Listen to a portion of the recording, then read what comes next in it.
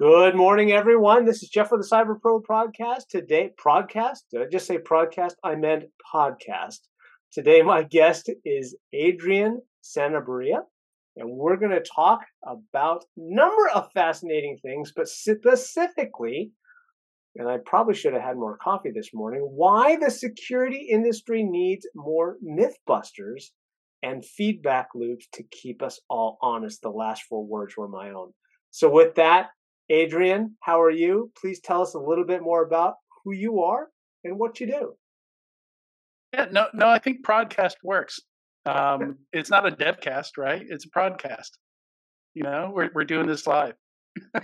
If you really wanted to get broadcasted, I'm happy to help you with that. Yeah, but yeah, I'm good. I'm good. So, yeah, I'm one of those folks that was just kind of naturally drawn to this field because everything's new, everything's changing. I'm curious about everything. I want to test everything out, play with everything. I'm just always delighted to try out the newest, latest thing. Whether it's like I'm reading some history books right now. And I'm constantly amazed at how many new things come out about old things that happened in the past. So there's some really interesting new history books. That come out on a regular basis. And in this field, everything's new. So it's it was a no brainer. It was seemed like magic to me. Like same thing, same reason I learned to drive stick shift. You know, it's just like I want to know how that works. Like that looks really cool. I like the idea of having more control over when the car is shifting and stuff like that. So I had to learn it, and I did. That's an interesting comment, wanting to be in more control as technologically wise with AI, robotics, fill Yeah, in the blank. We are moving toward a society that is less in control of daily matters as well as some might argue our destiny, and yeah. specifically around what we do here around cybersecurity and the necessity of busting myths because everything is so new. So, can you share with us kind of how you arrived at that? Like what was it that drove you toward wanting to uncover the untruths, whether was premeditated or not? Yeah, so I mean, it's interesting pointing out control because that was not the driver. That was the initial driver is just the need to understand how things work. To see how something works and just to want to understand like food supply chain. Like I can read about that all day. Like I find it fascinating how the world feeds itself. And how different different events can impact that. Like the banana is what we call a banana is a Cavendish banana, and that's not what our grandparents ate. Our grandparents ate a different kind of banana, the varietal of which I can't remember the name of, because we switched to Cavendish long before I was born. And you'll hear people say, bananas used to taste sweeter. Absolutely, they did because it was a completely different kind of banana. But sometimes these crops, that we use to feed the world, get hit by blights, and we have to move to a different kind. And that I think that's what happened in this case is the supply couldn't keep up.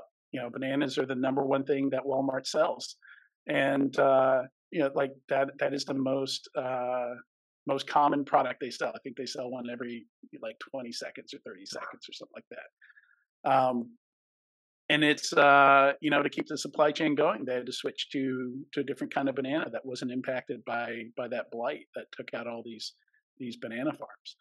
So it's yeah, what brings me to it is needing to know how things work and understand how things work. And we're so dependent on technology at this point.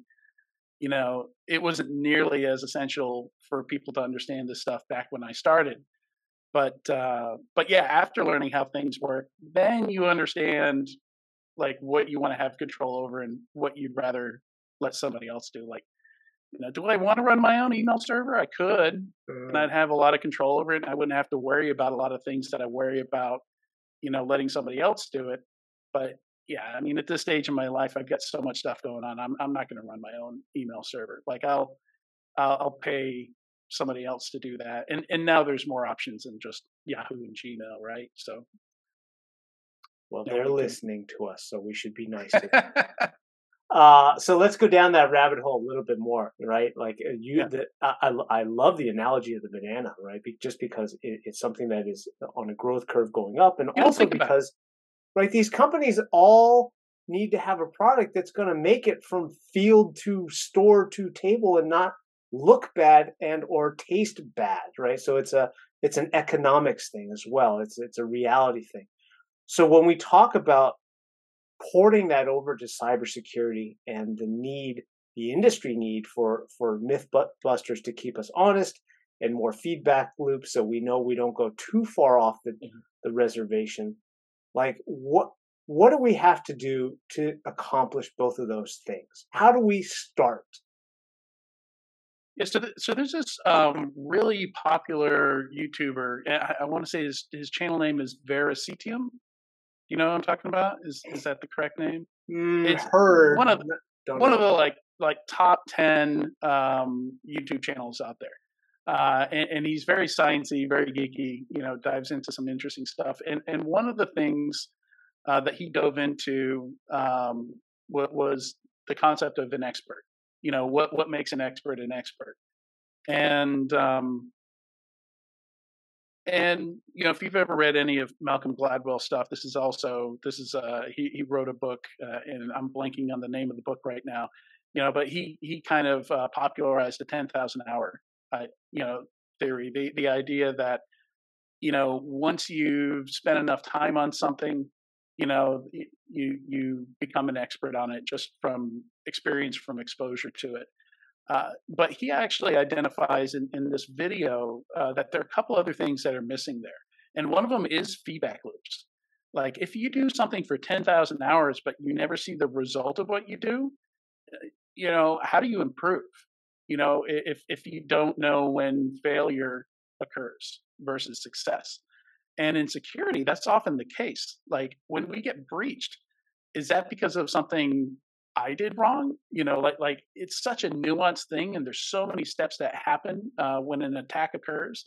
You know, it can be very difficult to really nail that down to okay, step by step. And you absolutely can do it. In the companies who get attacked, you know, the incident report will often give you some of those details, but the general public often don't get those details. The vendors who make the security products don't get those details.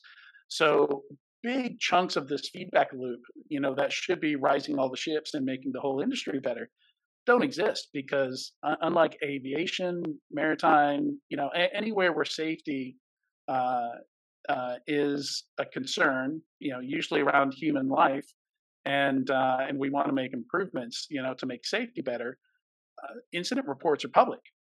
This doesn't happen in security, I think, largely because human lives aren't at risk, so it's a lower priority.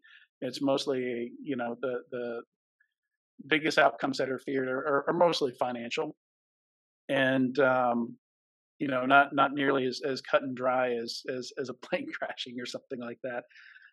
But you know, but we're feeling the downside of that. You know, we don't close those feedback loops. We don't improve. We don't get better. You know, so there's a lot of myths in how we run security programs. You know, what products help versus don't help, and how much they help. You know, actually quantifying the value of things in security is very hard to do if we can't close those feedback loops.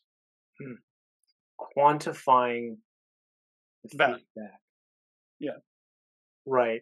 I mean, you just took off in a direction where I'm going to do my last question, right? Where you said in other spaces, these reports are public because in many cases they involve human lives.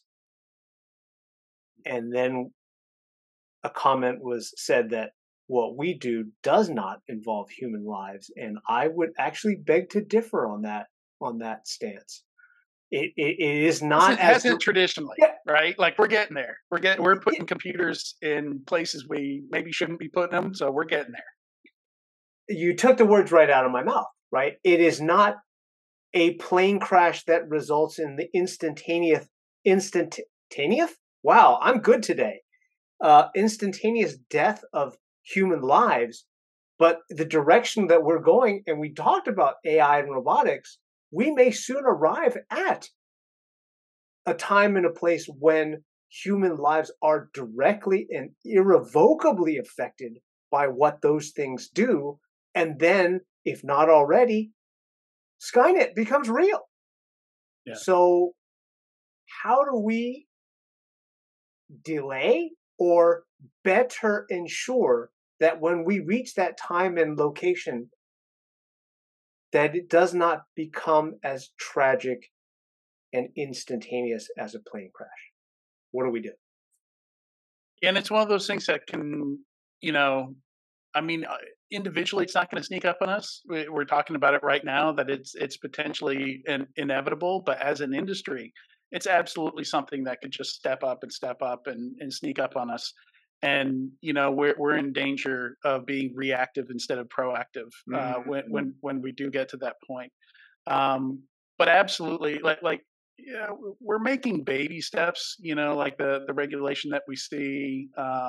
The SEC requiring public companies to to let their investors, to let the public know when they've had an incident within a certain time frame. Within 4 days is a step. But we really do need those details. The details that engineers and defenders can dig into. To understand how they can avoid the same fate. Right. So it's yeah, I mean, and that's all we can do right now is we can argue for it, and we can make everybody aware of it. But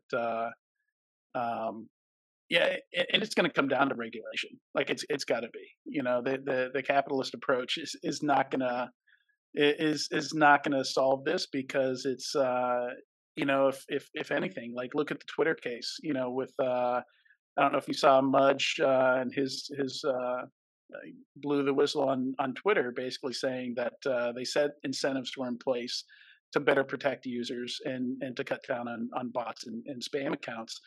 And yeah, he's saying they're absolutely not incentivized on that. That, like just the fact that they say they shut down 1 million spam accounts a day suggests that they're allowing 1 million spam accounts, like for that to maintain, indefinitely. They're saying 300 million a year. They're allowing way too many to be opened in the first place.